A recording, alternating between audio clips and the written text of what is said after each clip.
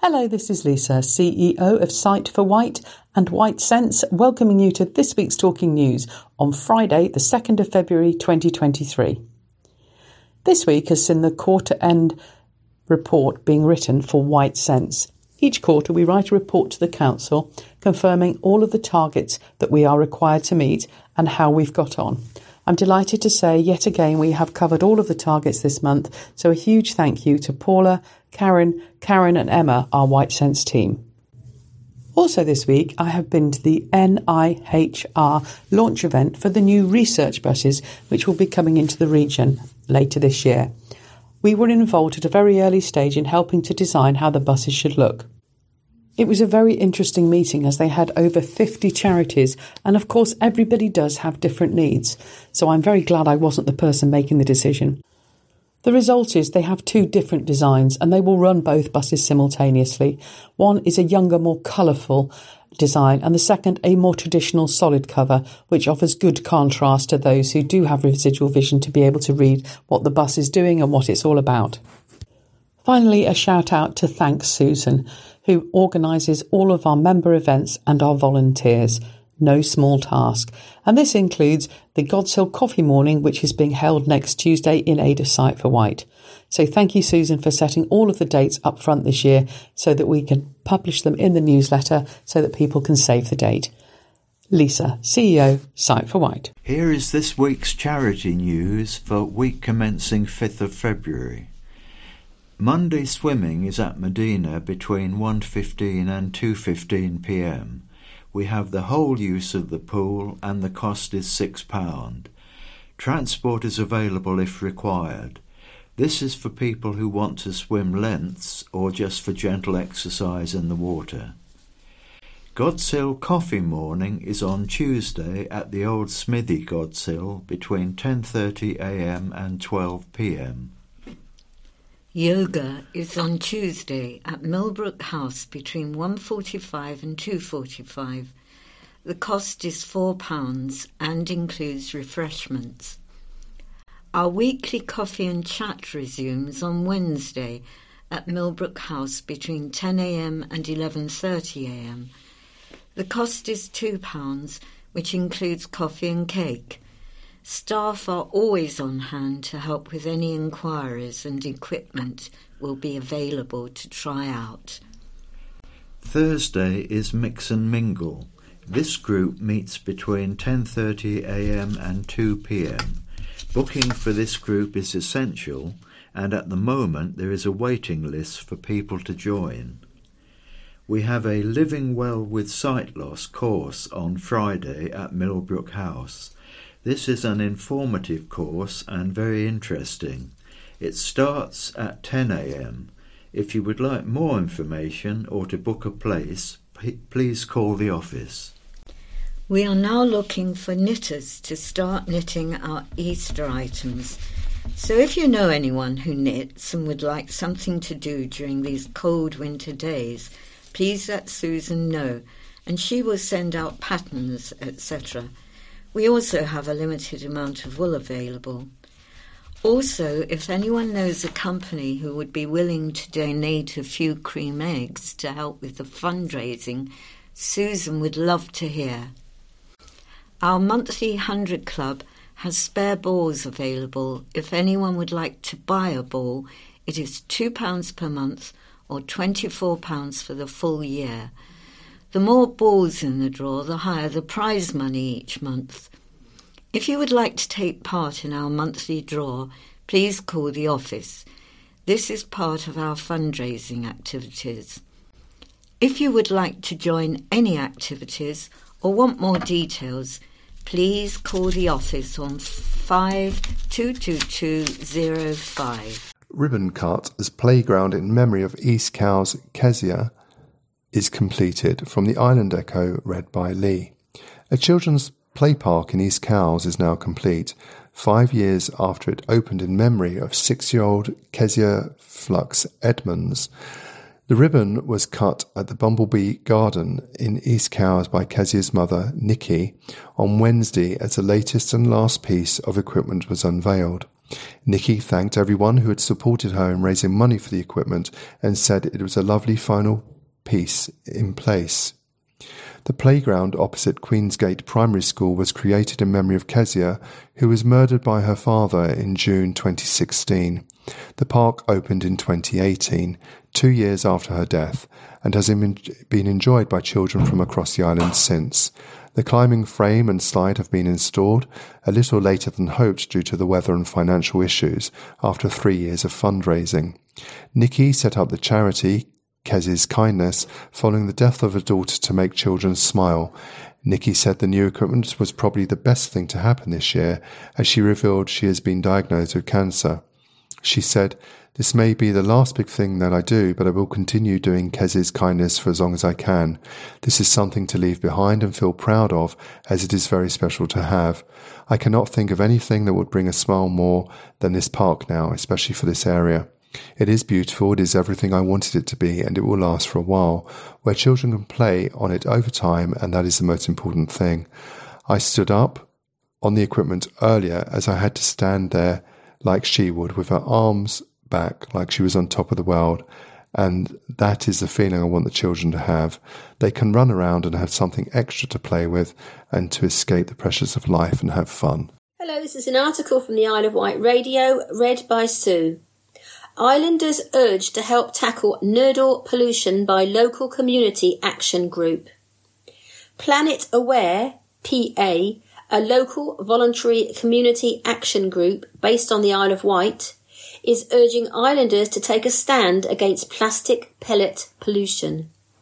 The appeal comes after a well-attended presentation on the subject took place on Friday, January the 26th at the Seeley Hall in Brook and Compton Bay.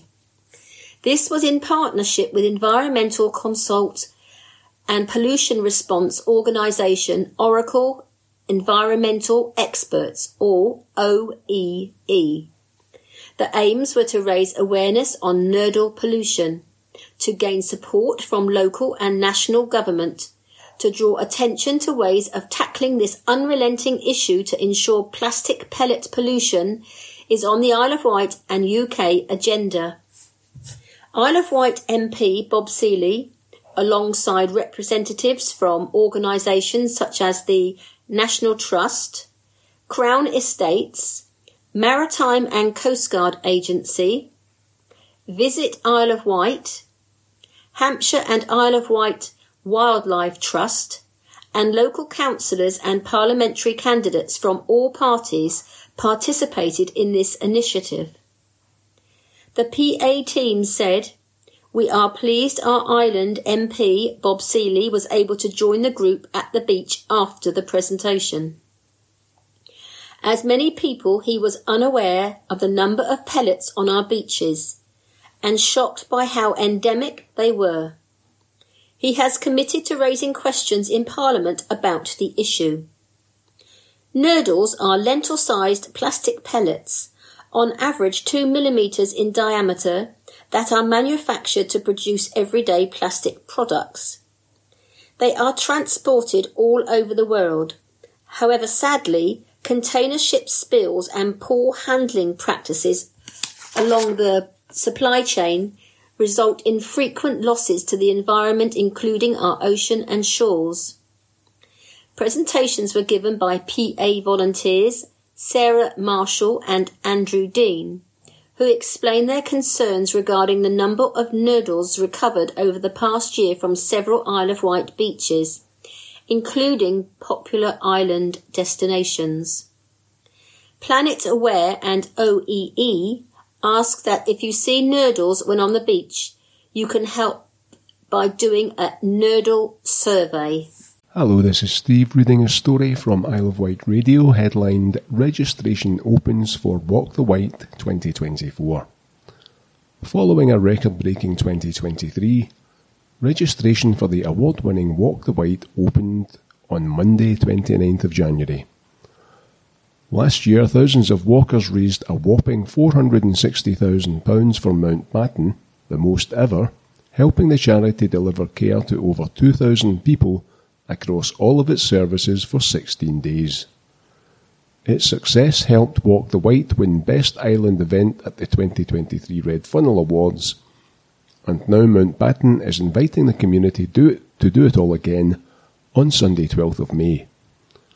Walk the Wight 2023 was a record breaker for Mountbatten, some £130,000 more than it has raised before, said Nigel Hartley, the Mountbatten CEO. Somehow, thank you does not seem enough for what you all achieved. That sort of money makes a huge difference to so many people on the island. So how do we top that in 2024? Well, I'm not sure, but with our wonderful island community behind us, I'm confident we'll give it a good go. So please, sign up. Sponsored by Red Funnel, Walk the Wight is an epic walk across the beautiful Isle of Wight countryside and offers multiple route options to suit all ages and abilities. It is considered the largest walking event of its kind in Europe. For 26.5 miles of glorious Isle of Wight scenery, there is the full walk between Bembridge and the Needles. For something more manageable, there are 2 half walks, 12.5 or 14 miles, or the wheelchair-accessible, pushchair-friendly flat walk of 8 miles between Sandown and Shide. Once again, Mountbatten will be rewarding its top fundraisers in 2024. Walkers who raise more than £500 by the 12th of April will receive a special keepsake and be invited into the hospice for a VIP Walk the Wight reception ahead of the event. To register for Walk the Wight 2024, head to the website mountbatten.org.uk. The school's Walk the Wight registration will open at the beginning of March. Isle of Wight car parking charges increase approved from the Isle of Wight radio read by Lee. Parking charges on the Isle of Wight will rise again in the coming months. The move was approved by the Isle of Wight Council last week ahead of its final budget set in process in February. It is the third time in 3 years that prices have been hiked by the authority to generate additional income. The new charges will come into force from April and see prices increase by 10 pence an hour. Isle of Wight councillors do have the right to call in or effectively challenge the decision that was made, pausing their implementation, but must do so before February the 1st. When the increase is enforced, it will mean parking for up to an hour on some island streets could cost you £2.45 or £4.90 for up to 2 hours. In a long stay car park, parking for up to 2 hours could cost £3.80. The council has agreed to increase the charges for some residential and tourist parking permits. The price of an all-island permit, which allows people to park for 24 hours in most of the council's long-stay car parks, will increase by 20%. It will increase the cost of the permit from £648 a year to nearly £780 per year. The council believes it could make another £431,867 a year from the increased prices. The authority has also agreed to introduce parking charges on Union Street in Newport, which currently allows motorists to park for free for an hour. The council says it has brought in the charges to ensure a consistent approach with parking fees, as you may have to pay to park in the neighbouring New Street. The authority says it is required to generate additional income in 24-25, and the parking costs would help meet inflationary costs, cover the cost of enforcement and the maintenance of parking equipment. Without the increases, the council has warned it would need to make further reductions across its highways and transport activities. Hello, this is an article from the Isle of Wight radio read by Sue. Isle of Wight budget postponement announced due to uncertainty. The Isle of Wight Council has released a statement regarding its 24-25 budget. Councillor Phil Jordan, leader of the Isle of Wight Council, said, "Due to a number of fundamental variables and uncertainties in funding that are impacting the finalisation of the Council's budget, we have agreed to postpone the budget agenda item for next week's Cabinet meeting. Our intention is to hold a single item extraordinary Cabinet meeting the week following to consider the 2024-2025 budget. There have been suggestions that government will add a further $3 million of funding to the settlement figure in addition to a share of the $500 million set aside nationally for social care service delivering funding. We have no details on the amount of the island, but our best estimate is around 1.5 million. In terms of the potential adding funding of 3 million, again, we have no idea at this stage as to potential conditions attached to the extra money, but assume they will come, if at all, with the final funding settlement announcement. I am sure residents will understand the position we have been placed in and, as a result, have forced upon us extraordinary circumstances which we have to manage. I would like to assure our island community that properly formed council budget will emerge and be recommended to full council at the appropriate time. Hi, this is Steve reading a story from Isle of Wight Radio, headlined No Cases of Measles Recorded on Isle of Wight, despite National Incident being declared. No cases of measles have been recorded on the Isle of Wight amid National Health Agency warnings about outbreaks. It comes as the UK Health Security Agency, that's the UKHSA, declared a national incident as cases rise across the country and is paired with a low uptake of the measles, mumps and rubella, that's the MMR, vaccine. An Isle of Wight Council spokesperson has confirmed the island is not seeing the established community transmission of measles. Latest figures show, as of January 21st, the UKHSA has not been notified of any measles cases on the island. Along with the NHS and the UKHSA, the island's Public Health Director Simon Bryant is encouraging islanders to check they and their children have had 2 doses of the MMR vaccine. The council spokesperson said it is a safe and effective way of protecting against the infections. Recent figures from the NHS show that, as of March 2023, 85.5% of the 1,205-year-olds on the island had had both doses of the MMR vaccine. This is compared to a national average of 84.5%. The uptake of the MMR vaccine has fallen from the rates on the previous year, when 89.3% of 5-year-old islanders had had 2 doses and 85.7% nationally. The Isle of Wight Council spokesperson said, "It is important for parents to take up the offer of the MMR vaccine for their children when offered at 1-year-old and as a preschool booster at 3 years 4 months of age. If children and young adults have missed these vaccinations in the past, it is important to take up the vaccine now from GPs, particularly in light of the recent cases." They said parents can check their child's Red Book to see if they've received MMR vaccinations, or it can be discussed with your GP surgery if you're unsure. Most healthy adults will have developed some immunity to measles, but can still receive 2 doses of the vaccine from their GP too, the spokesperson said. According to the NHS, measles can spread very easily, and usually starts with cold-like symptoms, followed by a rash a few days later. Some may get small spots in their mouth. More information and advice can be found on the nhs.uk website. Future of school transport under review as Council launches consultation from the Island Echo, read by Lee. The Isle of Wight Council has launched a consultation on proposed changes to the school transport policy, which could see free transport for those in years 10 and 11 scrapped, changes for those with special educational needs, and a £180 hike in spare seat contributory payments by parents. The Council currently arranges daily transport to school for over 1,650 children and young people.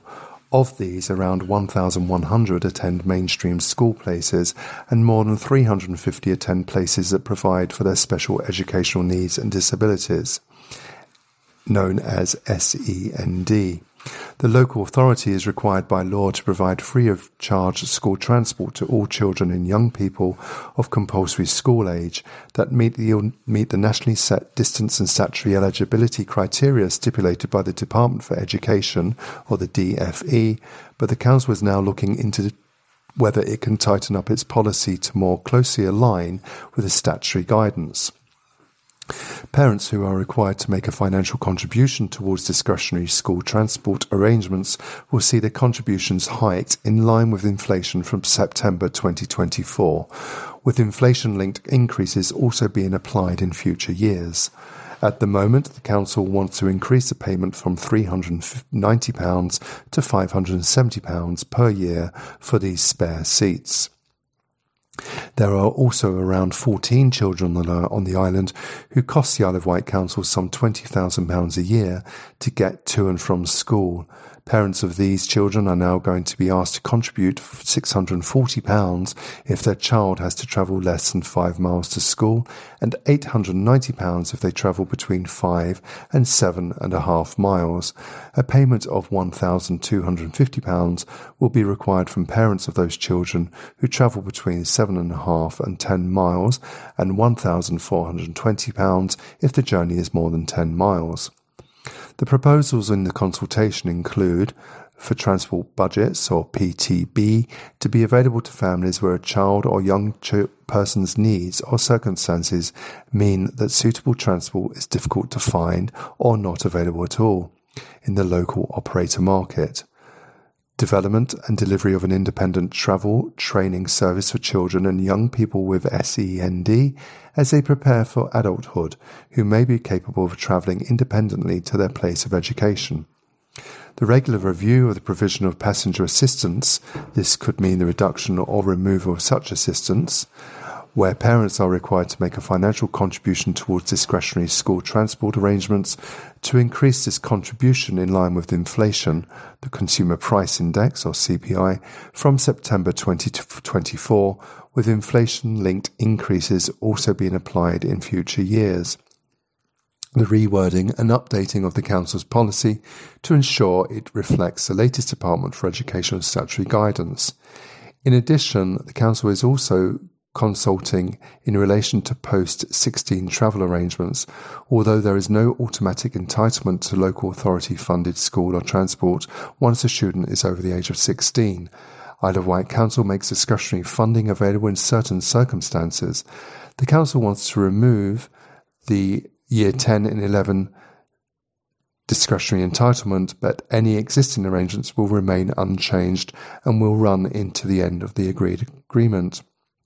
The consultations can be completed online at www.iow.gov.uk/schools-and-education/home-to-school transport/schools transport consultations.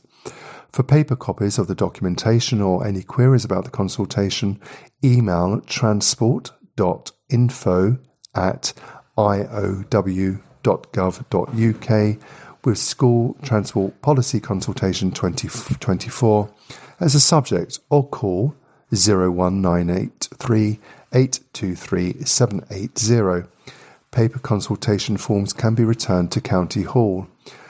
The consultation closes on Wednesday the 13th of March 2024, and if approved, any changes to the policy will be applied to new applications for transport from September 2024. Hello, this is an article from the Isle of Wight Echo, read by Sue. No need to see a GP for 7 common conditions as pharmacies expand services. Patients across the Isle of Wight can now get treatment for 7 common conditions at their high street pharmacy without needing to see a GP, as part of a major transformation in the way the NHS delivers care. More than 9 in 10 community pharmacies in the South East, over 1,381 in total, will be offering the groundbreaking initiative, with the health service making it easier and more convenient for people to access care. Unfortunately, a list of participating pharmacies has not yet been made available. Highly trained pharmacists will be able to assess and treat patients for sinusitis, sore throat, earache, infected insect bite, impetigo, shingles, and uncomplicated urinary tract infections in women under the age of 65, without the need for an appointment or prescription.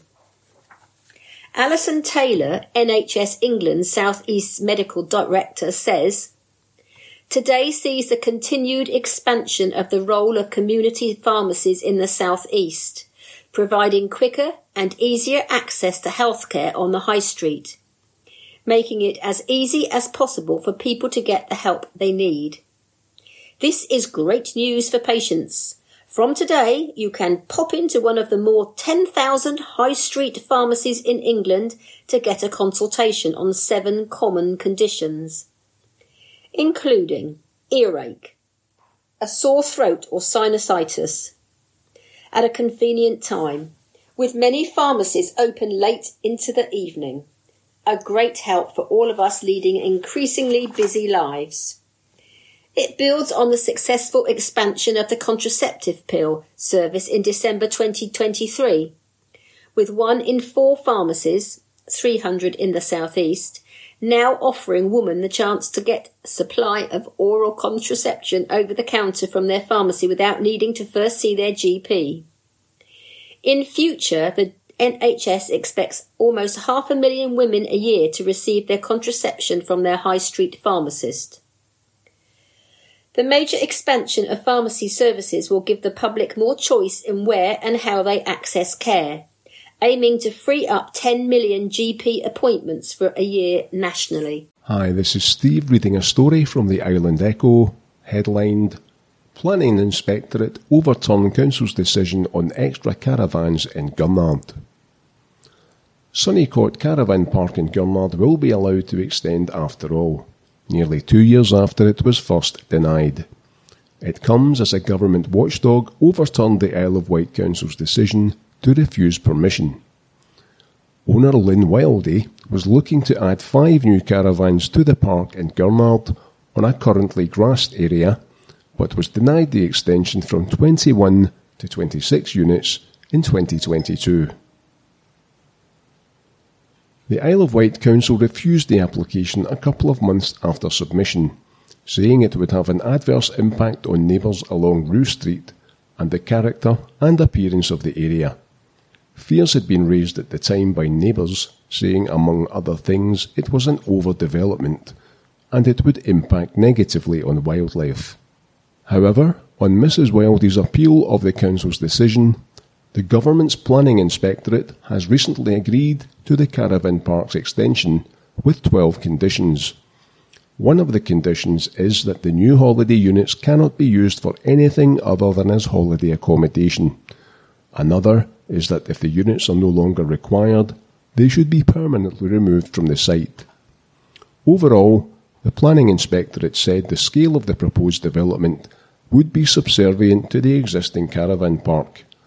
It says the new units are modest in size and have a simple design, looking the same as the current caravans on the site. The inspectorate said the caravans being on site would not be prominent in the landscape or urbanise the area.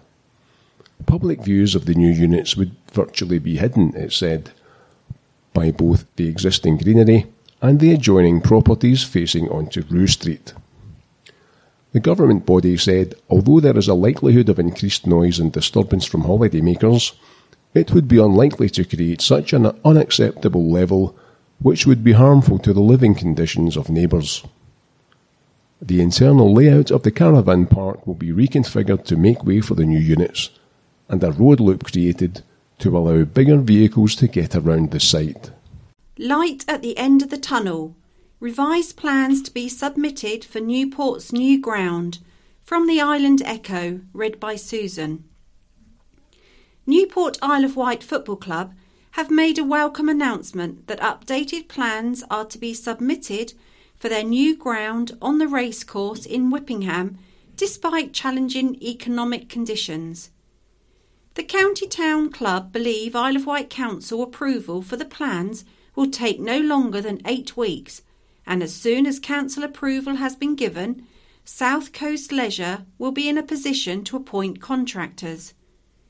The pitch itself won't change from the original plans, ensuring it meets the Football Association ground grading requirements. Newport are now in their 5th year of ground sharing after leaving St George's Park, lodging at East Cowes-Vic's Beatrice Avenue, home for 2 years before moving to Ryde St Smallbrook Stadium, then returning to Beatrice Avenue this season. It has now been over 6 years since Island Echo first reported that Newport would be relocating to Whippingham back in 2017. The County Town Club have previously predicted that work on the new ground would begin in 2019, 2020 and 2021. Further predictions were made in September 22 and March 2023. Will the new ground finally happen this time round? The revised plans for Whippingham, which are yet to be formally submitted, will see the size of the clubhouse reduced from a 2-storey building to just a single storey. This will reduce building costs and time, as well as being less visually intrusive to the club's new neighbours on East Cowes Road. There will be 150 seats in total in 2 stands with allocated directors and press seats. Steve Rackett, Port Supporters Trust Chairman, said, "There is at last some movement in terms of the development at the racecourse. South Coast Leisure are in the process of submitting an amendment to the application for the clubhouse and seating area in the new ground. The clubhouse will now be a single-storied but slightly larger footprint, and we at the Trust are fully supportive of this arrangement. It has 2 advantages: without the need for a lift to the first floor, which would have been a legal requirement in a new build, and our maintenance costs will be lower. It will be also significantly less complicated construction with a much swifter build time, and the need for a quick conclusion of the project is something John Davis, club chairman, and I have impressed on SCL in the last few months. With the ground already having planning permission and the amendment having much reduced height profile, the likely approval from the council should take around 8 weeks, and then SCL will be in a position to appoint contractors. The lessons of St George's Park are that we don't want to have a building that we will require significant upkeep in the future, leading to a financial drain that puts the club at risk again. The reduced height of the building will also be less visually intrusive to our neighbours on East Cowes Road, and we want a positive relationship with them. Manager Steve Brougham has welcomed the news, saying, "I have just heard that a major announcement has just been made that the new ground is going ahead, which is heartening for our loyal squad who have signed with us for the past few years ground sharing since leaving St George's Park." In a statement, South Coast Leisure has told Island Echo, "In what remain challenging economic conditions, South Coast Leisure is continuing to work hard to deliver the new home for Newport Football Club. As part of that, we have developed new plans for the clubhouse element of the proposed new ground at the racecourse. The club has been involved in developing these plans and officials are supportive of the proposal. While preserving all the amenities of the original plan and meeting the Football Association's ground grading requirements, the new design would be built over a single storey. This will reduce the visual impact of the scheme, make the build more straightforward to build and, crucially, will make it easier and cheaper for the club to operate and maintain it. We will continue to keep the club and the wider community informed of developments regarding the new stadium." Questions over coroner's lack of inquest remain as families wait for increases. From the Island Echo, read by Susan. Questions are once again being asked of the coroner for the Isle of Wight, Caroline Summerer, as the backlog of inquests waiting to be heard builds, but she has refused to provide answers. As reported by Island Echo back in July, bereaved families are waiting on average 63 weeks for an inquest, more than double the average across England and Wales, and it is feared that numbers are getting bigger. A Freedom of Information request was recently sent to the coroner through the BBC Local Democracy Reporting Scheme, requesting information about the number of closed and open inquests between 2018 and 2023. However, it was made clear by Mrs. Summerer that the coroner is not a public authority, so she was not required to supply the information and would not do so. It comes as an absence of inquest being held becomes all the more apparent. No inquests were listed in December and January, save for two inquests held in writing. In 2022, Section 9C inquests were introduced, which allowed some proceedings that are straightforward and uncontentious to be held in writing. Island Echo is currently waiting on more than 30 inquests to be held for incidents covered in recent years, which all await an outcome. At the end of 2022, 264 inquests were still open, leaving families waiting for the hearing, compared to 188 in 2021, 195 in 2020, and 107 in 2019. In 2022, a total of 36 inquests were still ongoing 2 years after the procedures were opened, more than double those in 2021, and a considerable increase on 6 in 2020 and 1 in 2019. Before the COVID pandemic, the average wait for an inquest was 35 weeks, but that grew to 40 weeks in 2020, 56 weeks in 2021 and 63 weeks in 2022. In 2022, Mrs. Summeray said that the Isle of Wight Council had endeavoured to recruit additional staff to support the service and hoped an assistant coroner would be appointed so she could run 2 courts to hear outstanding inquests. Almost 2 years on, and that still just hasn't happened. A spokesman for the Isle of Wight Council, which funds the coroner's service, told Island Echo back in July, "The senior coroner and the council have been ongoing discussions about the coroner's service requirements, which include funding, adequate courtroom provision and personnel generally, in the light of the substantial increase in complex coronal work on the island, which has impacted the delivery of the service." The questions the coroner declined to answer this month were: 1. How many inquests have been closed, excluding Section 9C inquest, by the Isle of Wight coroner in the following years: 2018, 2019, 2020, 2021, 2022 and 2023. Question 2. How many Section 9C inquests have been closed by the Isle of Wight coroner in 2022 and 2023?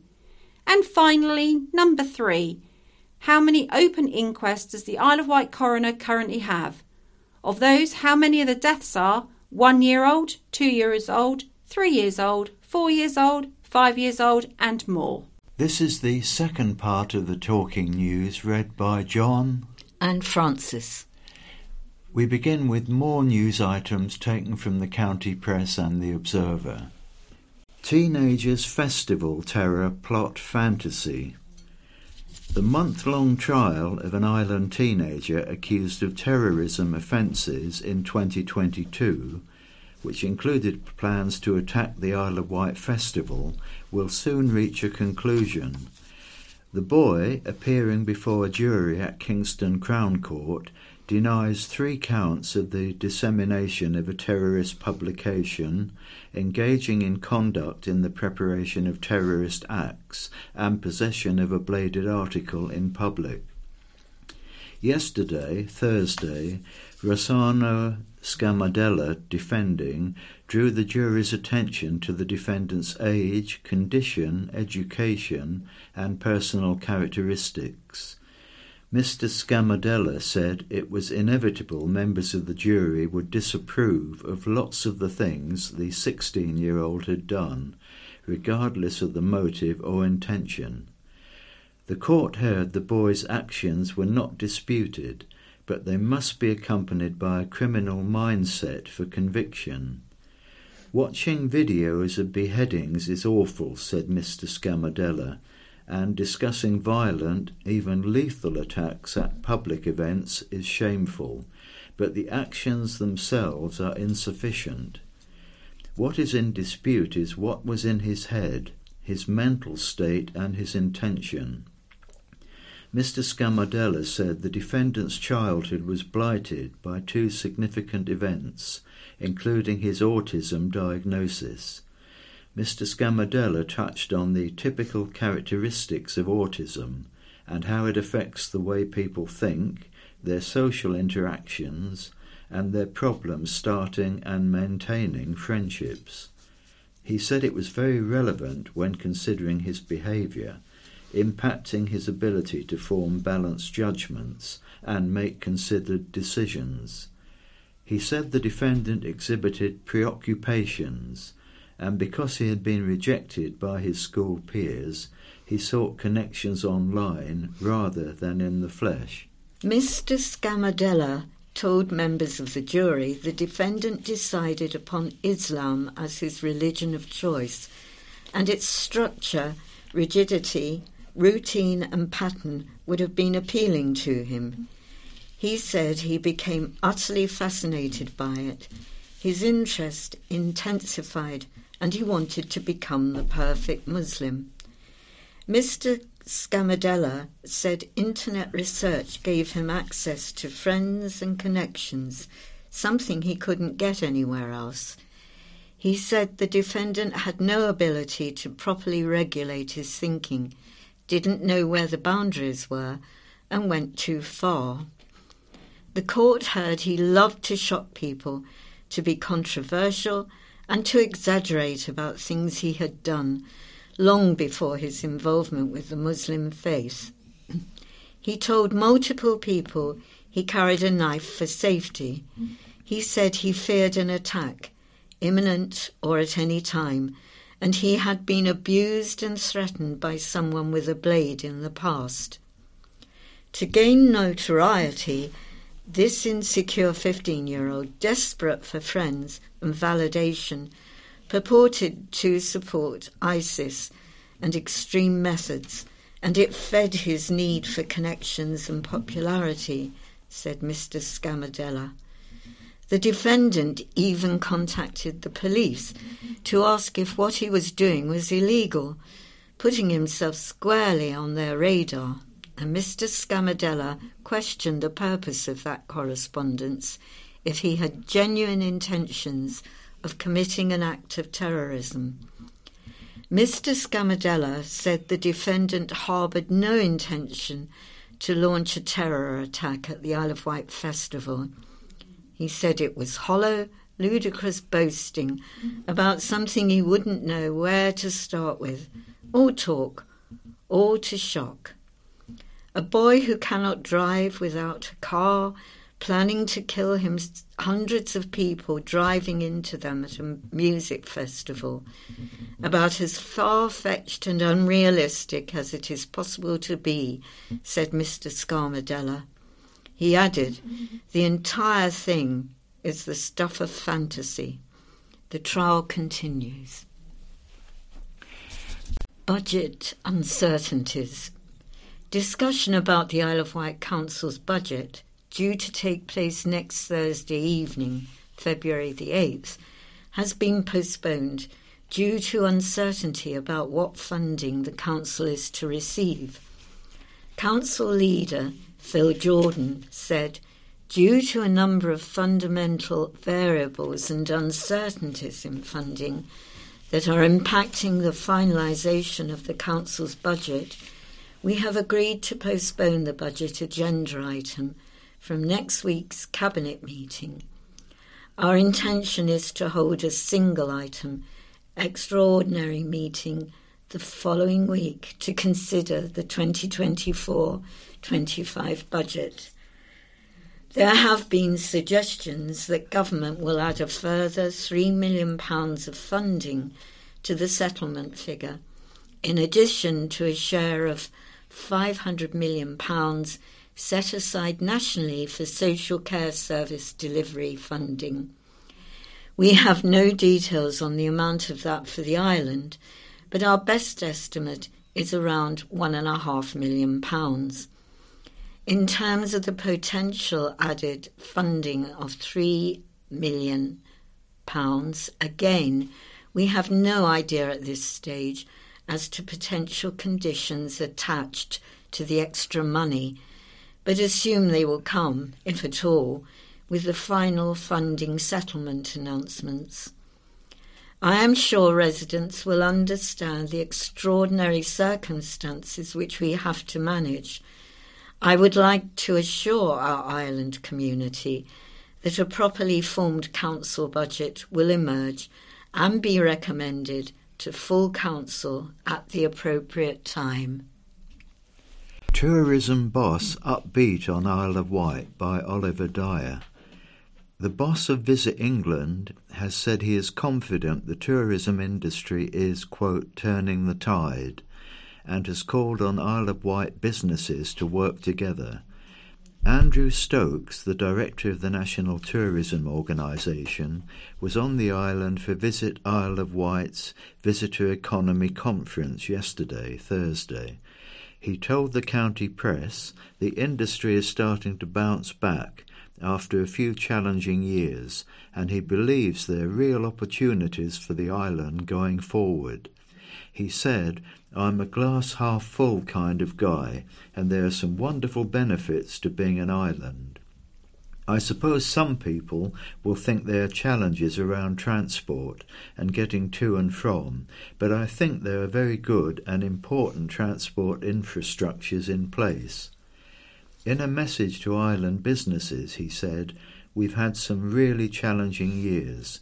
The answer has to be working in partnership and about seeing how they can work together, and with a joined-up approach, I am confident the industry bounces back." The conference at Medina Theatre was held for tourism-related businesses that pay the Wight BID or are voluntary contributors to the island's destination marketing organisation.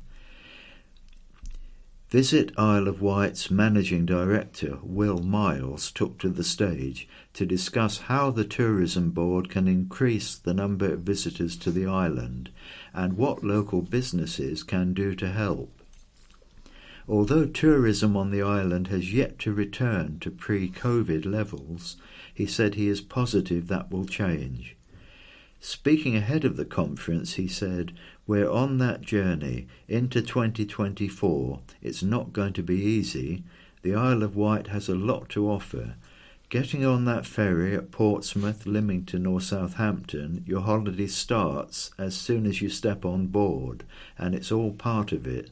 One thing I will say is, no passport required. You don't have to be stood in a departure lounge. It's a positive thing, and we're ready to welcome visitors back into 2024.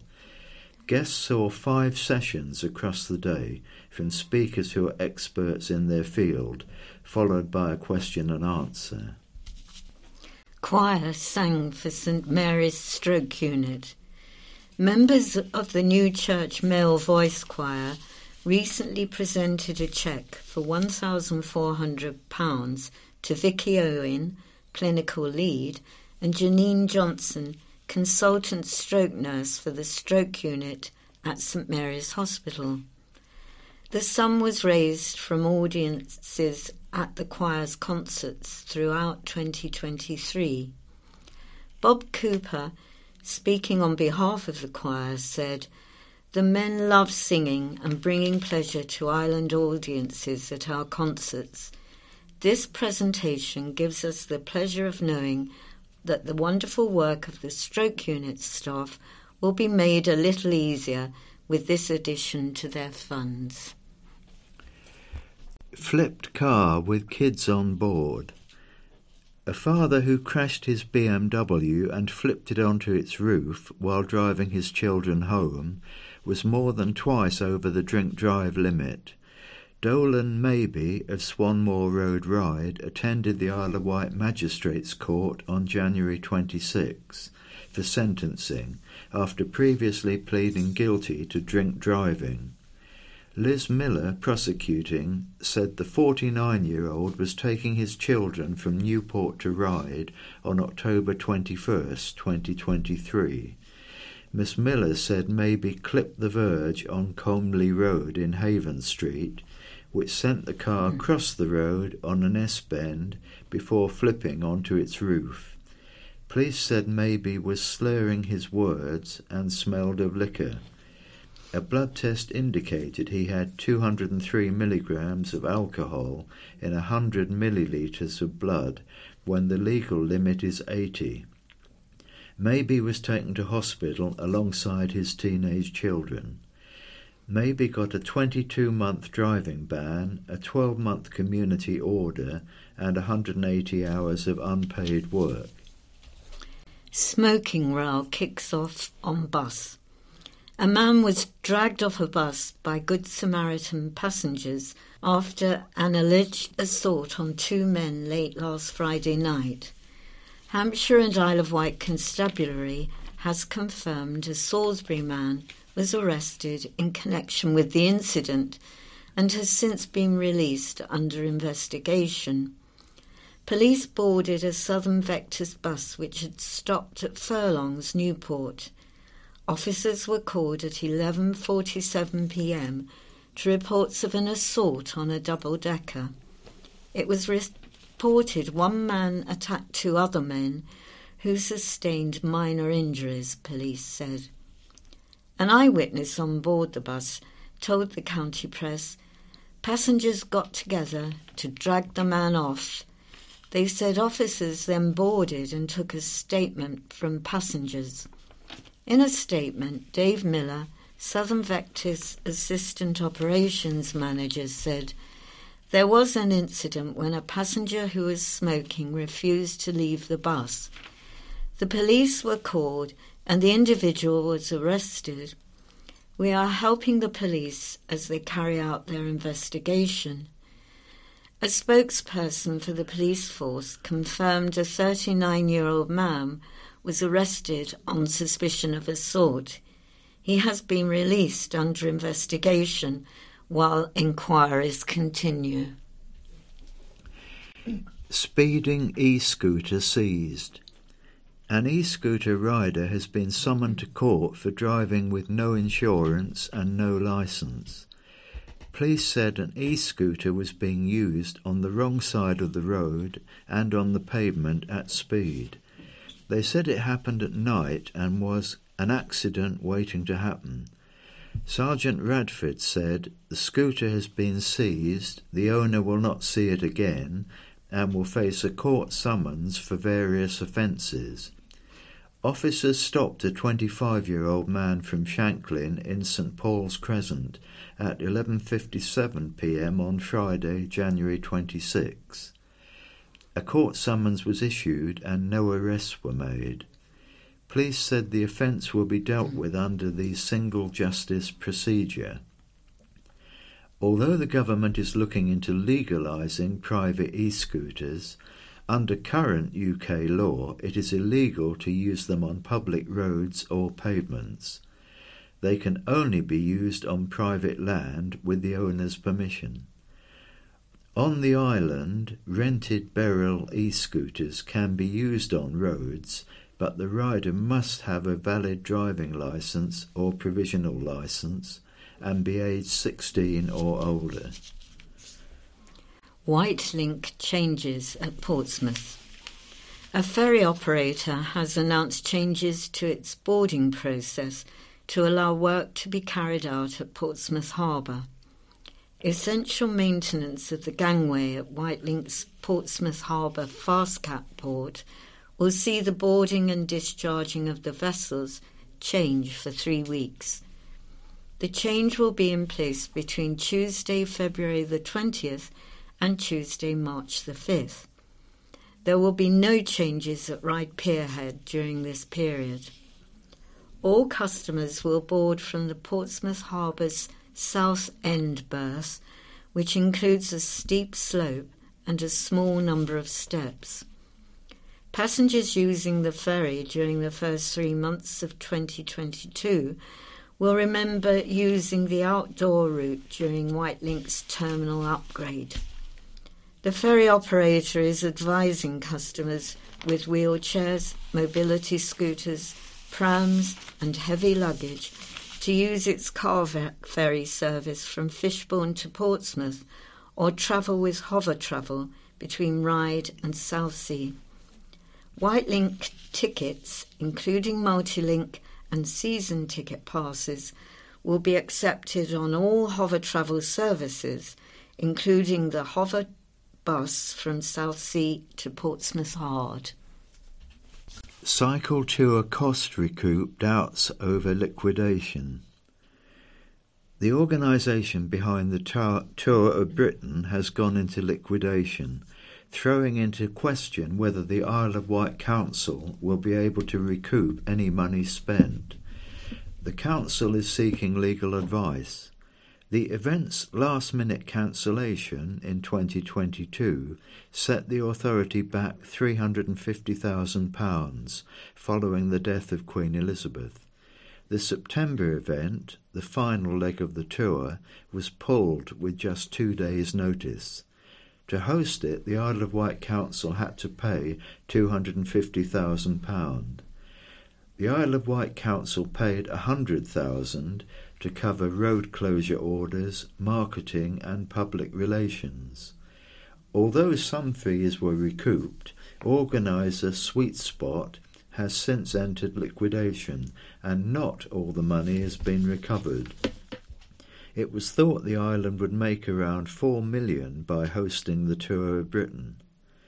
In a contract between the Isle of Wight Council and Sweet Spot, in the case of force majeure, the council would be entitled to a refund of the host venue fees after costs had been deducted. An Isle of Wight Council spokesperson said, "The authority is taking legal advice on seeking to recover costs. As this is now potentially a legal matter, it would not be appropriate to comment further. The administrators have been contacted for a statement." Row breaks out over funding.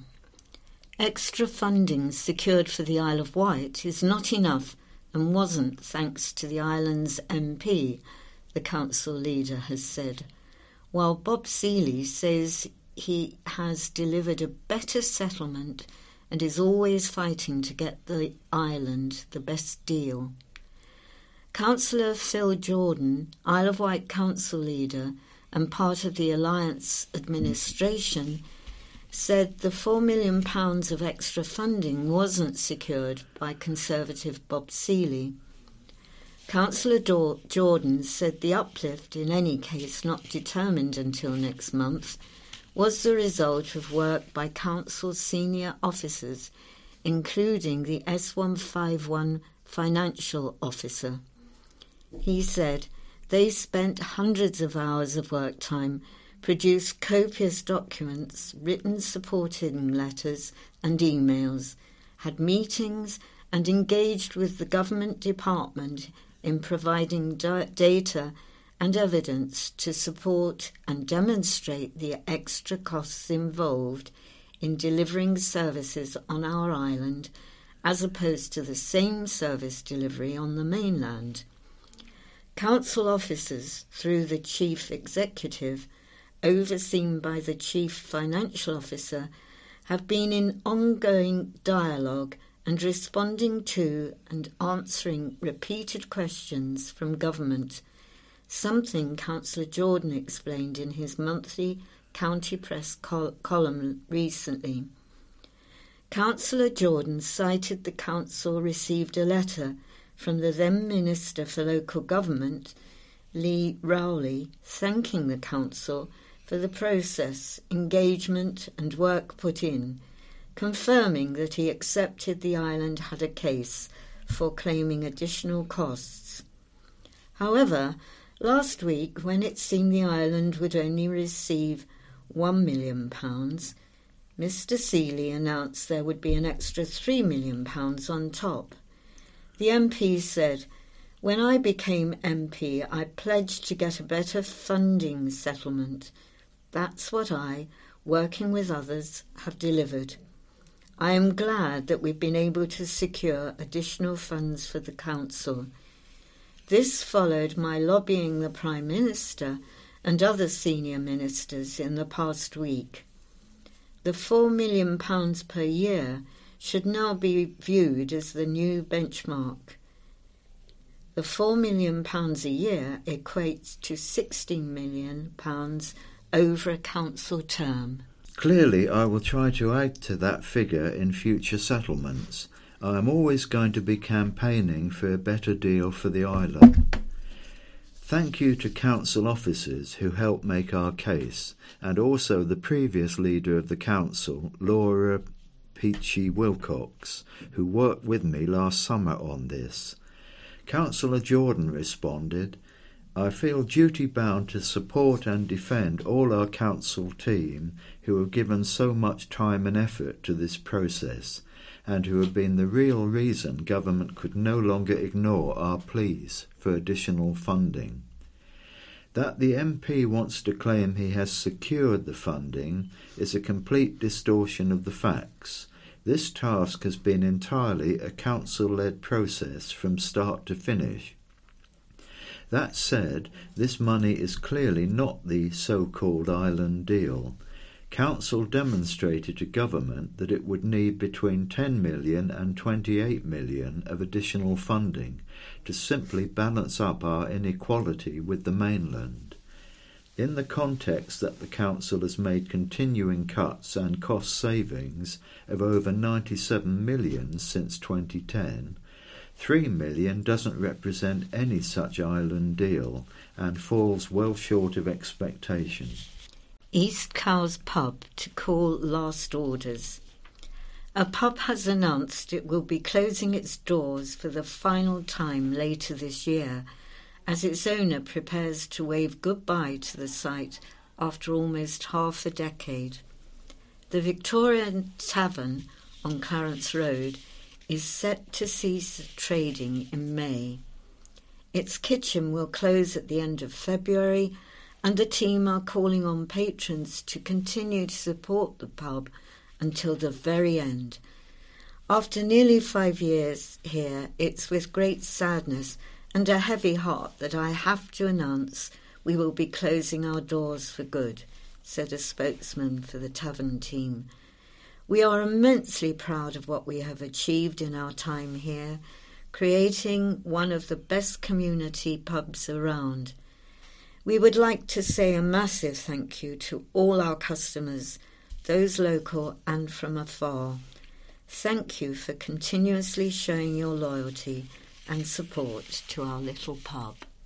Historic Expedition Journal goes to the Natural History Museum.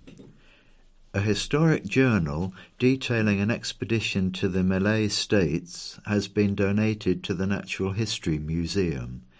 The extensively illustrated journal was prepared in 1899-1900 by Dr. Frank Laidlaw, who, at the age of 23, was appointed as zoologist on a scientific expedition to the area, which now forms part of Malaysia.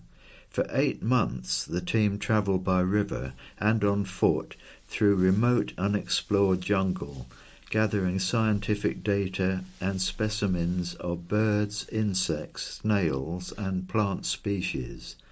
Laidlaw said, "Our party constantly endured large land leeches, mosquitoes, giant centipedes, snakes and scorpions. We were very weary after 8 months, but thrilled with the natural environment and our finds. The jungle people who acted as our guides were charming and greatly assisted our research." The journal was the last remaining item of the Laidlaw archive held by Professor Robin McInnes, stepson of Dr. Eric Laidlaw, Frank Laidlaw's son and former medical superintendent at the Royal National Hospital in Steep Hill. The album was presented by Robin and his grandson, Michael Preston, to Andrea Hart, head of Special Collections and Archives at the museum, who said she was delighted to receive it. The Natural History Museum already holds a substantial Laidlaw archive, and this latest edition will be scanned and made available online. A detailed account of the Laidlaw and McInnes families can be found in furthest south from the Scottish borders to the Isle of Wight, written by Robin and published in 2021. He will be giving an illustrated presentation of the book at a Sicilian supper evening to be held at Café Isola in Newport in September. Tough times as women's team folds. One of the island's most prominent women's football club has folded. Cowes Sports ladies made the announcement on Wednesday after what was described as a tough period for the island club, who were playing in Division 2 of the Hampshire Women's League. They had suffered a number of heavy defeats before a long string of postponements. In a statement on their Facebook page, they posted, "It's with a heavy heart we have to announce this, but Cowes Sport Ladies Football Club are having to pull out of the league and fold as a club. We can't thank the ladies enough for their continued efforts through this tough period, and to all the staff and volunteers for all your help. Finally, a massive thank you to all the ladies who have played for Cowes throughout the years. We wish everyone the best." Cowes Sports Ladies, established as Cowes Ladies in January 2017, joined the Yachtsmen in 2020 to help develop women's football on Ireland. The club started out playing in public and community pitches in the town. A look back in time. The Isle of Wight Observer, published on the 4th of February 1888, recounts a story about a stable boy who goes to great lengths to rescue 2 horses and gives details about a ship sinking off the island's south coast. A feat such as that performed by a stable boy and 2 thoroughbred horses is decidedly singular. The horses between Portsmouth and Ryde broke away from the boy's care and swam out to sea a mile. They were overtaken, however, by a boat, and then the plucky lad jumped on the back of one and got fast hold of the bridle of the other. Under his guidance, both horses returned safe to land. That boy is of the right sort. He will do something bigger than lead horses. Blackgang. The recent wreck. The hull of the wrecked Norwegian 3-masted brigantine Kongeik Holmstrad, which came ashore at the Blackgang Chine on the night of the 20th of January, floated off on the flood tide on Saturday night and came up channel a short distance off the shore as far as Steep Hill Cove.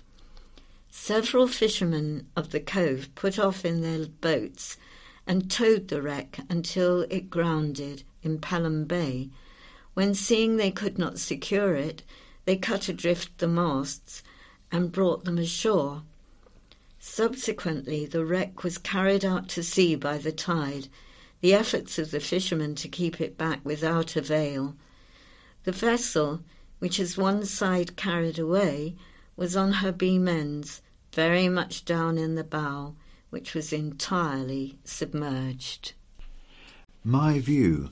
Catch a Bargain at This Hidden Gem by Imogen Chew. As most of you will know, moving house is a long and expensive affair, especially so if, like me, you've just bought your first home. You have no furniture, rugs or appliances to your name, so the list of things you need to buy seems to expand even as you tick them off.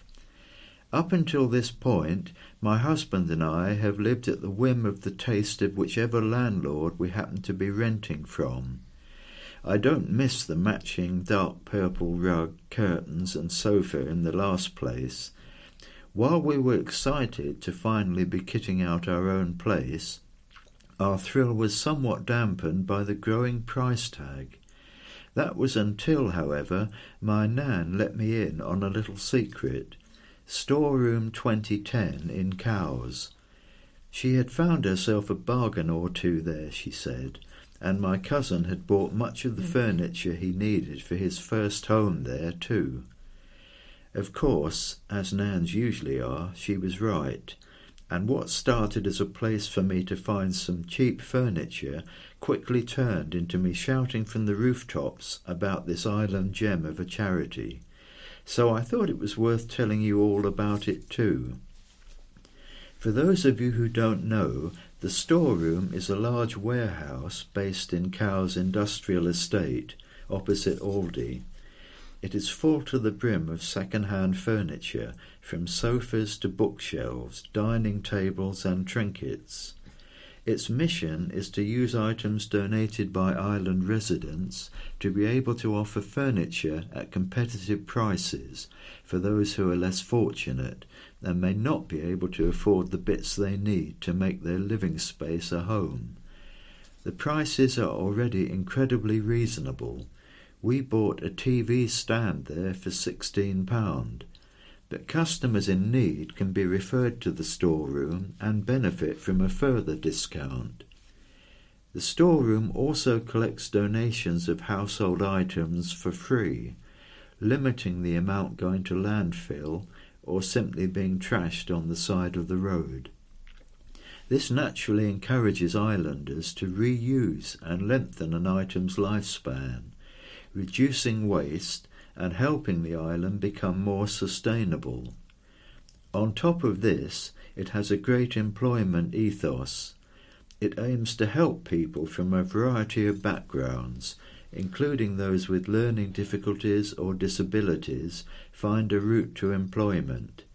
This includes those in the Island Probation Service who are required to work unpaid hours.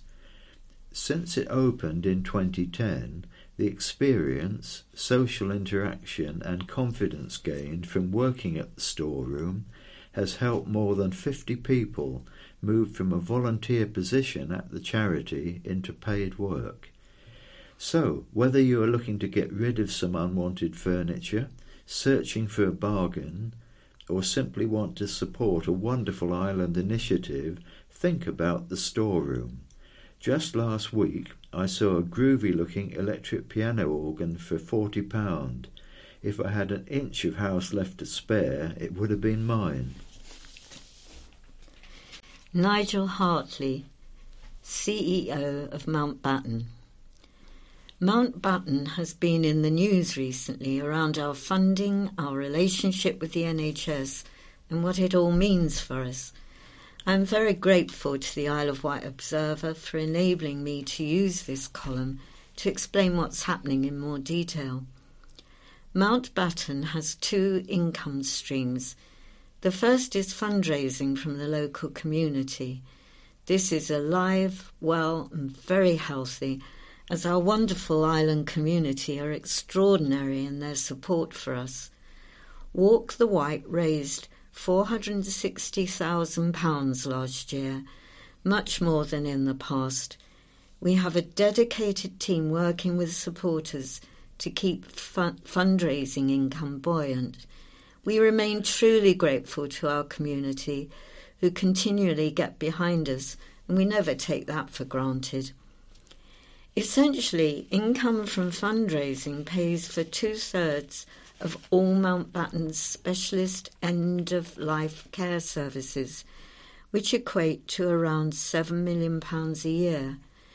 We are currently supporting around 2,500 people on the island in any one day. We don't enjoy having to keep asking our community to support us, but we have no choice. We are very grateful to everyone for their ongoing commitment to helping Mountbatten. The second key funding stream comes from the NHS.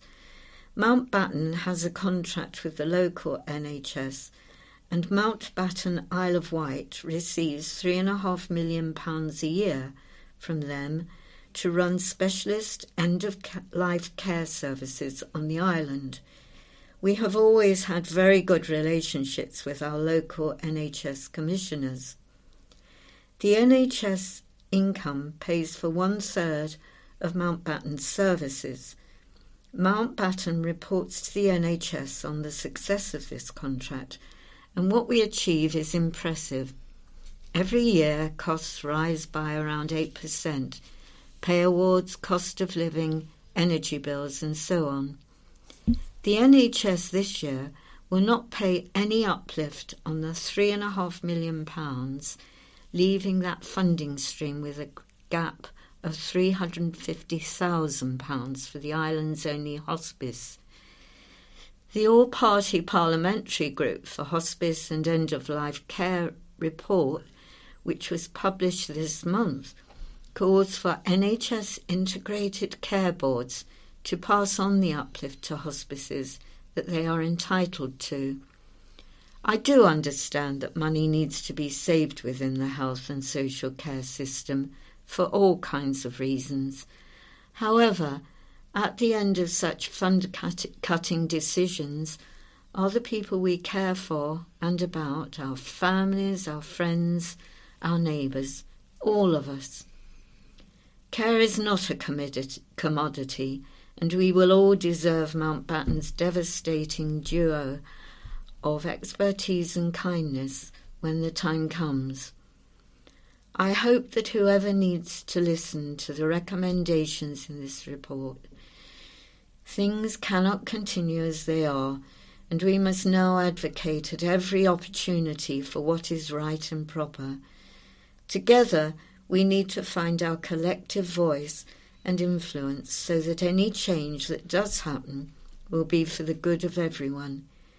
We can no longer expect the public to fundraise in order to fill the increasing gaps in NHS funding left by inadequate annual uplifts and other potential cuts due to the need for cost savings. You can read the report at iow.life/hospice report. Forthcoming productions at Medina Theatre. Join the Wight Strollers perform the fairest panto of them all, Snow White, during February half-term.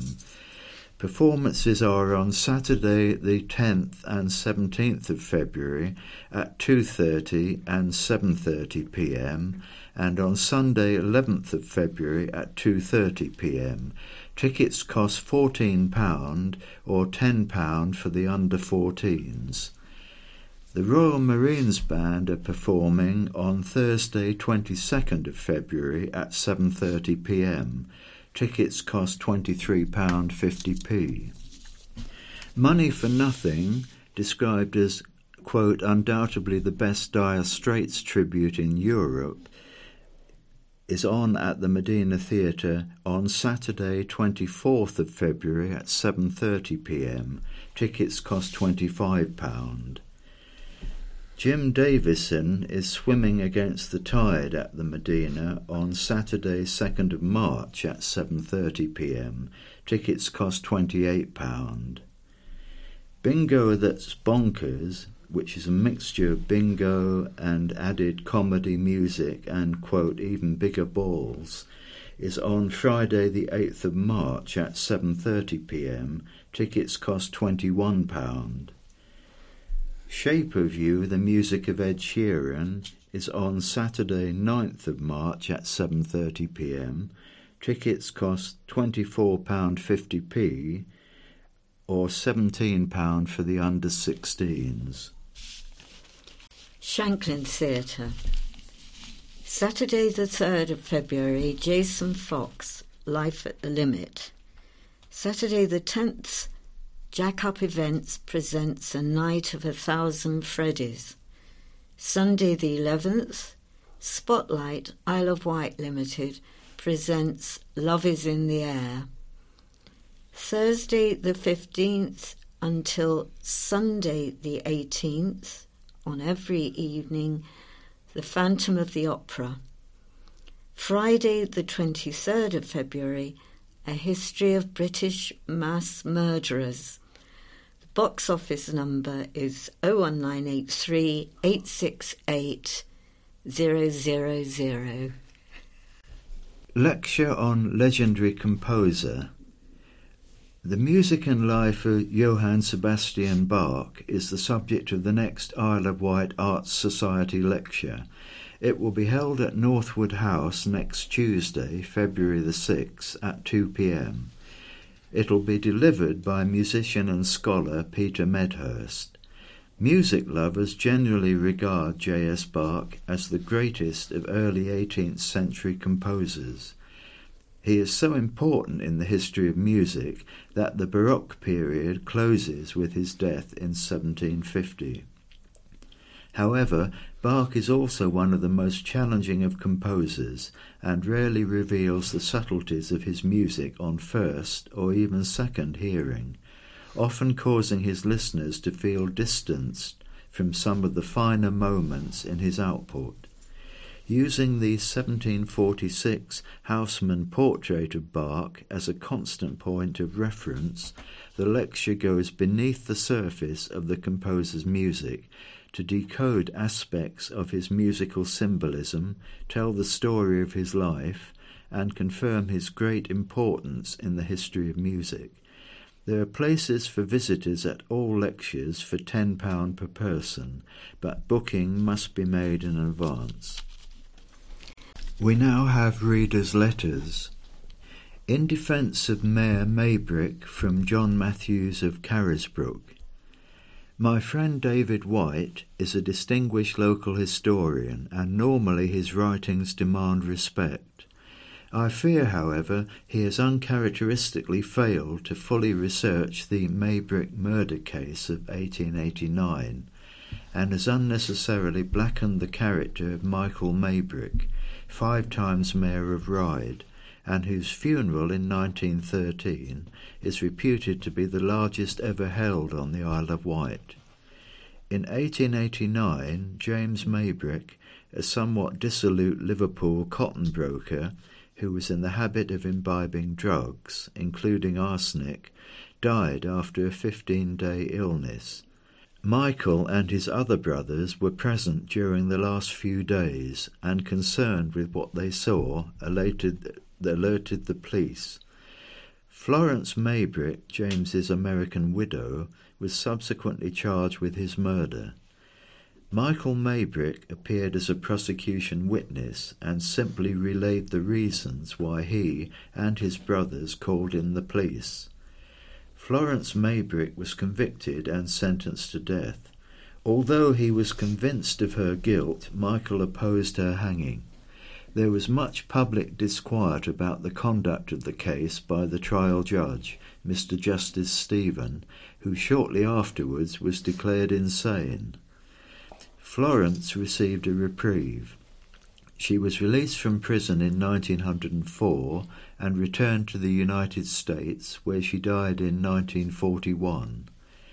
There was never any public criticism of Michael during or following the trial, and although the whole event was so embarrassing to him that he and his brother Edwin sought refuge away from the publicity at St. Helens, he was soon able to resume his very successful career as a concert-based soloist on the London stage until his retirement in 1893. Michael cared for and arranged the upbringing of the 2 young children of James and Florence. His niece lived with him and his wife until she was married. Beyond Urgent, from Eric Hemming, former Chair of Governors in Ireland Primary Schools. Bob Seeley highlights 3 key concerns for Isle of Wight schools. County Press, 26th of January 24. The combined effect of 2 of them has a profound effect on school finances. The local authority reported last July that nearly £860,000 was missing from primary school budgets because of vacant reception places, 213. The reported number of children being educated at home was 591. Since these children do not appear on the school census, they are not included in numbers used for calculating financial allocations. So the island misses out on over £2.3 million per annum on this basis alone. The combined effect of the drop in birth rate and the increase in home education means HM Treasury benefits and island schools miss out on around £3 million, no doubt rising. Action to close some primary schools is way beyond urgent. Change is needed. From Peter Shreve, Assistant District Secretary, Treasurer and Press Officer, Isle of Wight National Education Union. I refer to the column MP concerned about schools and home education rates, County Press 26 of January. He's worried a minority of children are not being taught and drifting into depression, isolation or worse. Indeed, it's a growing concern, and not just within home education. Not responding to families and young people in greatest need impacts on all aspects of education. There are many examples of where change is needed. Last week, Sutton Trust's analysis of early education policy changes. That government funding benefits higher earners and penalises lower earners is appalling. This month, the Island Schools Forum noted a number of schools expecting in-year deficits next year due to insufficient funding, recently discussed at a recent Head Teacher Forum meeting too. Last year, UKSA reported 32% of FE students accessing mental health support.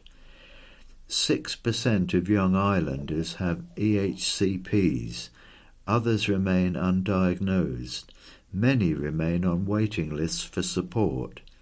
Government measures do little to reduce waiting times for specialist support and CAMHS appointments. A myriad of worsening issues negatively impact on all 3 points raised by Mr. Seeley.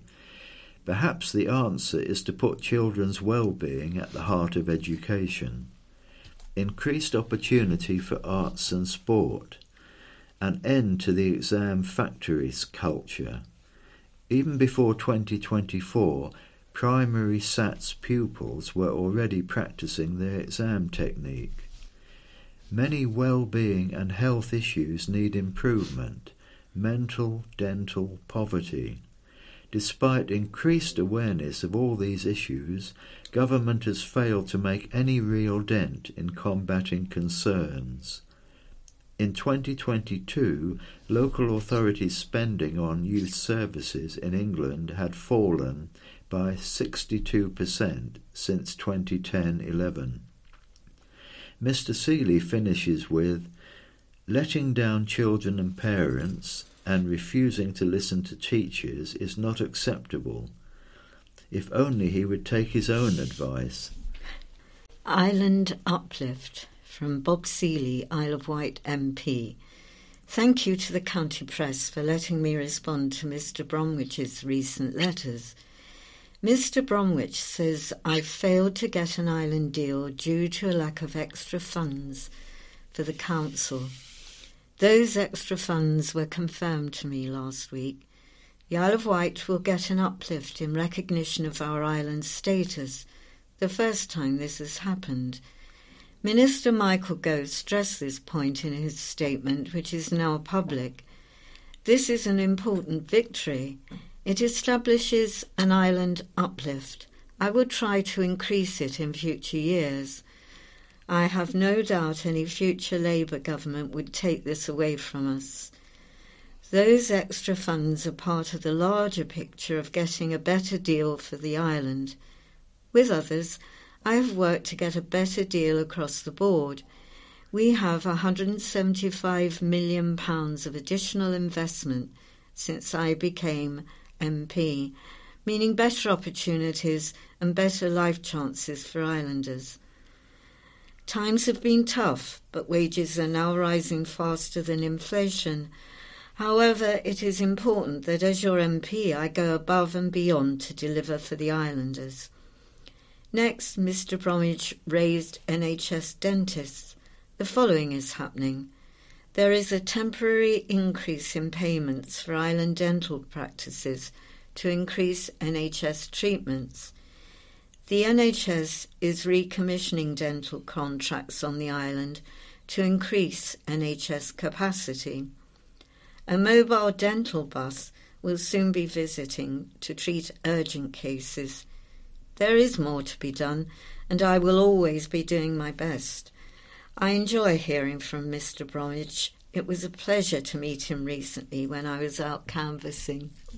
A 7.9% increase is a 7.9% increase, from Lou Temel of Ryde.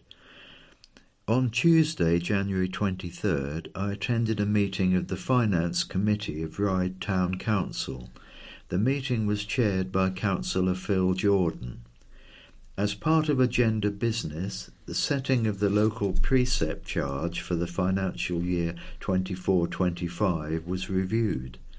After the usual spiel about any rise only being equivalent to a small number of pennies each week, the Chair recommended a minimum increase of 7.9% for local precept payers. Councillor Jordan went on to explain that this increase was not really a 7.9% increase, but only a 2.9% increase, as underlying inflation was currently running at 5%. An interesting spin at Jordanomics, as surprise, surprise, when the tax demand arrives, the increase to be paid will be 7.9%. However, it is dressed up. An increase of 7.9% is just that, an increase of 7.9%. Apparently Councillor Jordan does not see that, in taking this action, Ryde Town Council is in fact fuelling the very spiralling inflation that is causing so much hardship to families and communities. Fits the narrative, from Tim Giles in Ryde. I refer to the article by Matthew Chatfield, 26th of January 24. I am quite happy with the contents, save for the fourth paragraph that states, whilst the extra rainfall caused by our changing climate. If you look at the records, we have had virtually the same annual rainfall after the last 10 years. The phrase climate change is continuously used flippantly in the media, as it obviously fits the narrative generally. Would you please inform your reporters to check the facts before printing? Response by Matthew Chatfield. It's extraordinary to still have to argue this point. There are several sources to support the assertion that the UK's climate is changing, including higher precipitation. One I relied on was State of the UK Climate 2020, International Journal of Climatology. The authors state 2020 was the UK's fifth wettest years in a series from 1862, with 116% of the 1981 to 2010 average and 122% of the 1961 to 1990 average rainfall. The most recent decade has been on average 4% wetter than 1981 to 2010 and 9% wetter than 1961 to 1990 for the UK overall. In the context of coastal landslips, the subject of the original quote, the total annual rainfall may not be as significant as the distribution, i.e. how long it rains for. This is also changing. The same paper states, since 2009, the UK has had its wettest February, April, June, November, December on record in monthly series from 1862. That is 5 of 12 months, as well as the wettest winter on record. That concludes this week's Talking News. So it's goodbye from me, John. And goodbye from me, Francis. BBC Sounds. Music, radio, podcasts. Good evening.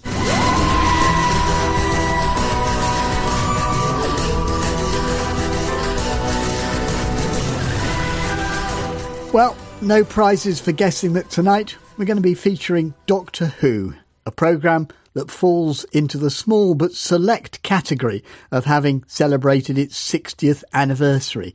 Rather like In Touch, except that even without the TARDIS, we got there first. Later, we're going to be looking at how accessibility forms part of the Whovian celebrations and talking to some of the people who made it happen.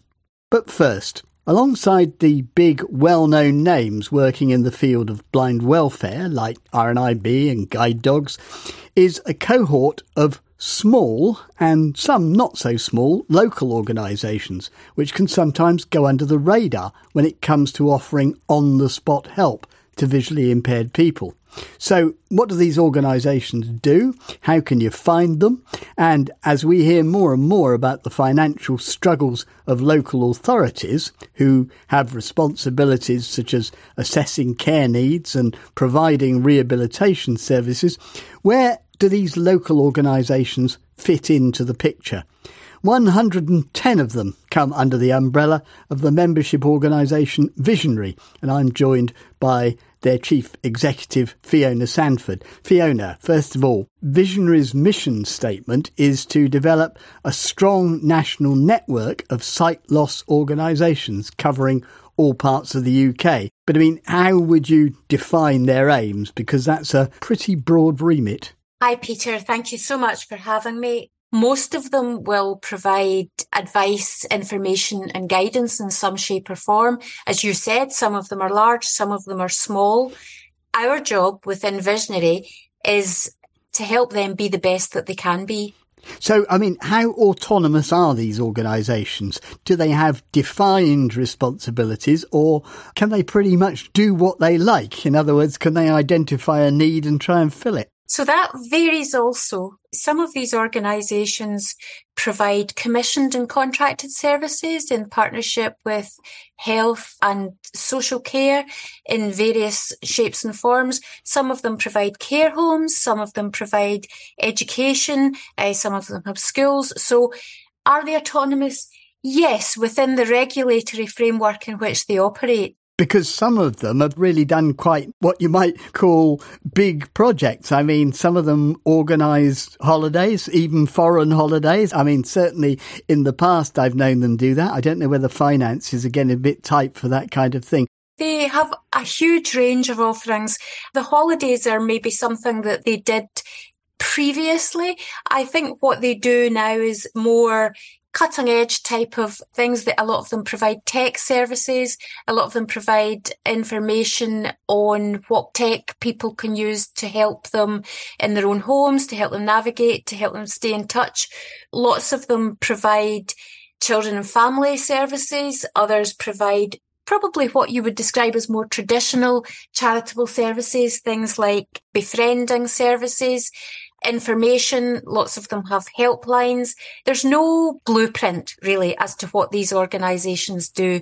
They're all very responsive to the community they operate within. Staying on that, how much are blind and partially sighted people themselves involved in their policy making and the decisions about what they do? Increasingly so. I couldn't speak on behalf of all 110, but certainly the ones that I'm aware of and the ones that I speak to regularly do have representation and do respond very much to what the members of their community need them to do. How would you describe the relationship between your organisations and the local authorities within which they operate? I mean, isn't there a danger for you that if the local authorities are struggling, so will some of your organisations be, because they often rely on money from local authorities to do some of their work? The charitable services that these organisations provide should be very much in addition to what the local authorities do rather than instead of or a replacement for.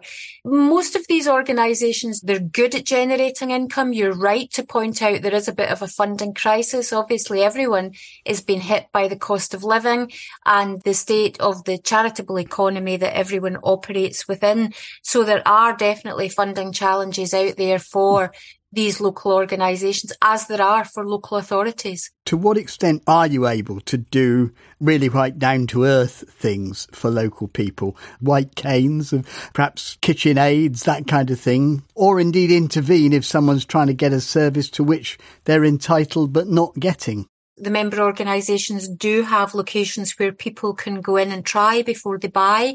In those organisations, they will almost always have people on hand who can support the people who want to purchase the equipment and show them how to use it. They will advocate for people and assist them in getting the support they require in order for them to remain independent within their own community. Do you think there are still quite a lot of people out there who do need your help but just don't know that you exist? Yes, I think that is a key issue. But, you know, these organisations, although they're small, some of them are quite mighty and they're good at promoting themselves. They're good at developing relationships with other organisations. So places like the hospital should refer to the local organisation. Statutory service providers, social work should refer to the local organisations. Community-based libraries, things like that, should hold information. And of course, there's always good old Google. Many organisations which rely on volunteers have struggled during and since COVID. How much has that been a problem for your organisations? It really is a problem, Peter. I was speaking with one of our members this morning in Yorkshire. This is a very small organisation, has gone from 28 to 8 volunteers.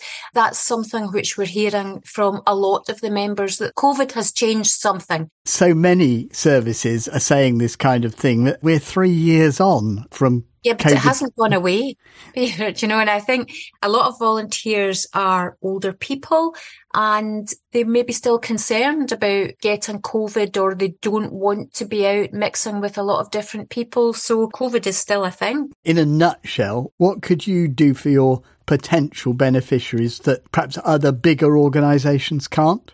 What the visionary members can do is respond quickly and effectively to a community-based need. So they deliver services that are relevant to the community that people live within at the point when they need them to be delivered. Fiona Sanford, thank you very much. Thank you. Now, if you're one of the millions of Doctor Who fans, the fact that the show recently celebrated its 60th anniversary won't have escaped your notice. It certainly didn't for Louis Morehouse, a confirmed Whovian, a word I only just come across, but is a good one, who hit on an idea to make tales of time travel more accessible to blind people like himself. Louis is with us. I mean, first of all, tell us about this passion you have for Doctor Who. So Doctor Who is something that I have been passionate about since I was about 10 years old, and I'm 22 now, so a fair few years. And it's just something that's been in the family, really. My brother was a big fan, and I sort of inherited that, I suppose. And yeah, it's just been something that I've loved through the years. I watched it at the beginning of Matt Smith's era, kind of all the way through, and then sort of went back and discovered other sort of facets of it, you know, Big Finish and things like that. And yeah, it's just been a constant passion in my life, really, and I just absolutely love it. Now, given that you want to make it more accessible, how difficult was it as a programme to follow? Because there's a lot of visual stuff, isn't there? Absolutely. And I think it was mainly sort of the older series that I found difficult to access, because it's only recently that that's become available in an accessible way, you know, via iPlayer. When I first discovered the series, it just wasn't accessible at all, and I just didn't know what any of these characters looked like. I didn't know what any of the Doctors looked like. I didn't know what any of these classic villains looked like, or anything like that, and I was just really keen to change that in any way that I could, really. So you get 5 pictures, which go to the first 4 Doctors, the TARDIS, and a series of villains. You also get a USB stick, which contains audio descriptions of these pictures, and they sort of guide the fingers across the page, they describe the details, And between those two things, you can really build up quite an accurate sort of mental image of what these characters look like. To hear these descriptions read back by these voices that have been involved with the show that I've known, for years on a project that I sort of started, it was really quite, oh my God, we've actually done this, haven't we? Unbelievable. In this tactile picture, the TARDIS is shown in flight, spinning around in space and moving off diagonally to the left. Start at the top middle of the page and trace down to find the light on the roof of the TARDIS. This blue light turns on and flashes when the TARDIS is on the move, or materialises or dematerialises. Listening with us to that is Liz Davies, who's production manager from the charity Living Paintings, and they made the products that Louie's been talking about there. Liz, tell us a bit more about them and how they're made. Louis came to us with the idea several years ago now, and we're so delighted it's all coming to fruition. And we're doing all the Doctors. We're doing also a kind of key or iconic adversary or alien, accompanying them on the tactile picture, as well as the TARDIS. So it's really wonderful chunks of listening experience and also exploring the tactile pictures that takes you through the kind of different eras and ages of Doctor Who. And we worked with carvers to create the raised carved images that we then made multiple copies of in the vacuum form press, which we press on plastic, and they are the tactile pictures, so they are original carvings. We worked with scriptwriters and also the BBC to produce the audio guides. It has been a bit of an enterprise. Obviously, we don't have the staff team that the BBC do. It was me and Louis and a couple of other people along the way. Because we're a charity, we rely on volunteers, including the voices on the audio guide. And what about the kind of behind-the-scenes secrets that you reveal, such as how to sound like a Dalek, for instance? Oh, yes. There's lots of fantastic people involved in this that helped us on this journey, and they share their kind of nuggets of information, their anecdotes, and they bring lots of lovely stories to their audio guides. So here you can hear that sort of flutter just coming into my voice. There it is. So now I'm sounding as if I'm getting a really sore throat. So if you just say exterminate, like that, exterminate, it doesn't really work. So here's where you really need to get into the part. So now I'm going to give you what are my top Dalek quotes. There is only one form of life that matters. Dalek life. Well, don't run away, because I'm going to get you to explain how people can get hold of these. But I'm also pleased to say that the good news on accessibility doesn't end there, because to mark the Doctor's 60th anniversary, the BBC has released hundreds of episodes from the back catalogue of the show, complete with audio description. To get you in the mood, here's a quick snippet of how it sounds. Who's attacking us? A circular section of ceiling gives way and smoke fills the train carriage. Out of the smoke comes the intruders, Cybermen. They open fire with their wrist-mounted weapons and a fierce laser battle ensues. 2 passengers are caught in the crossfire, but one by one, the attacking silver giants are gunned down. Well, Tom Williams, head of programming at BBC iPlayer, was involved in the work to make that happen, and he joins me now. Tom, what was the inspiration for going to what must have been considerable lengths to produce all of this audio description? Well, we just had this magic moment, didn't we, Peter? With, as you said, the 60th anniversary, Ncuti Gatwa taking over as Doctor Who, and Russell T Davies coming back to run the whole thing. And he was very keen on us making everything available on iPlayer, and that job fell to me. And so we started to think, look, how can we make this as big and as impactful as possible? And the obvious thing to do was just to make sure everyone in the UK could access their favourite programme, all 900 episodes, with subtitles, signing, and of course, audio description too. It really was a massive undertaking, just marshalling all of that stuff, really, and not to mention, all of the work that goes into creating the audio description and so on. It's a big piece of work. Just to put a slight dampener on it all, Tom, you know, our listeners quite often complain that too few of the programmes that they love are audio described. Can people take this as a sign that the BBC is perhaps making greater efforts in this area? Yeah, we could always do more, couldn't we, for sure. I'd like to say that it is, and because there's two things that we're doing here. One is bringing back programmes from the archive and making them available for longer. And I want to make as many of those fully accessible as possible. So I'm hoping we can start to really grow the catalogue of audio-described programmes on iPlayer. We have got a brilliant lineup there at the moment, of course. It's always worth looking at the audio-described category on iPlayer. We want iPlayer to be the best place to enjoy BBC programmes. Well, we couldn't complete this piece without speaking to the first and, as far as I know, only blind person to appear on the show. If anyone knows better, they can tell me. So welcome to what I like to think of as friend of the programme, because she first appeared on it when she was about 12, Ellie Woolwork. Hi. Hi there, again. Again, yep. First of all, I mean, were you a fan of Doctor Who before you were offered a part? I wouldn't call myself a Whovian, but I definitely have been aware of the show for years and years because my dad's a huge fan. It was quite a big deal to him when I was on the show. I was going to say, he must have been very excited. I took him on set, actually, and that was really fun for him because he absolutely loved it. He was like a little boy on Christmas. It was adorable. So I played Hannah, who was and, you know, still is in the Whovian world, 14 or so year old Norwegian blind girl. She was sort of abandoned in a cabin in the middle of the woods. Her dad went missing and she wasn't having a great time. And then the Doctor comes and saves the day. And I believe you will be part of this Living Paintings project yourself? I am going to be one of the voices. I'm going to lend my voice to these audio guides, which I'm so excited about because I used to use Living Paintings as a kid. So my school had a lot of the books. They would borrow them and I would sit in my little chair in the kitchen listening to these CDs, having the best time. So marrying up two really important parts of my life is just an absolute dream come true. I'm so excited. Moving slightly away from Doctor Who, what's your take at the moment on how accessible the industry is for blind people? You know, is it getting easier for would-be blind actors to get parts?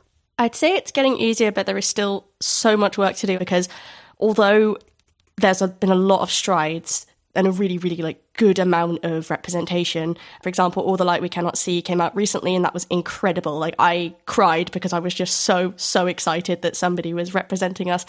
I just think there's always ways to go. And I think the whole attitude surrounding blind actors needs to shift into, well, we can do it and we're perfectly capable. People really need to stand up and look at us and make sure that they're thinking about us. And of course, All the Light and the actress who played the part featured on In Touch a few weeks ago. Yes. I should stress.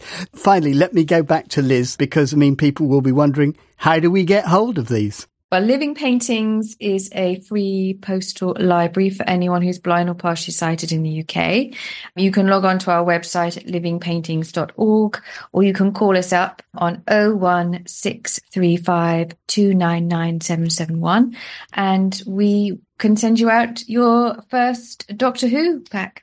We'll have to leave it there, but thank you very much, Liz Davies, for the information, Louis Morehouse, Tom Williams and Ellie Woolwork. Thank you. Thank you. Thank you so much. Thank you.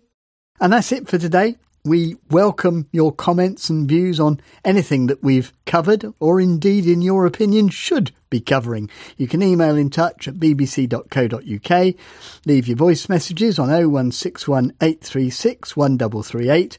And we have a website with additional information, bbc.co.uk/in touch, from where you can also download tonight's and previous editions of the programme. From me, Peter Wight, this week's producer, Fern Lulham, and studio managers Simon Highfield and Sharon Hughes.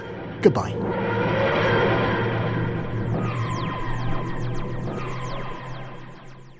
Scaffolding and Skips News, week commencing 5th of February 2024.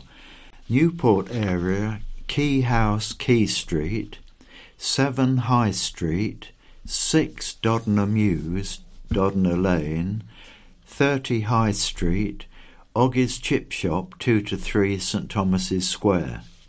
Ryde area, Nationwide, 3 St Thomas's Square, Cross Street, 2 St Thomas's Square, Job Centre, 150 High Street, 18A West Street, 9 St Thomas's Square, 132 High Street, Overbank, Upper Green Road, St Helens. East Cowes area, the Barracks, Guardhouse, Albany Road, 30 Alfred Street. Ventnor area, 2 East Street, Boots Chemist High Street. Shanklin area, 73 Regent Street, Jerome & Co, Steep Hill Chambers, Steep Hill Road. Yarmouth area, the Bank House, the Square.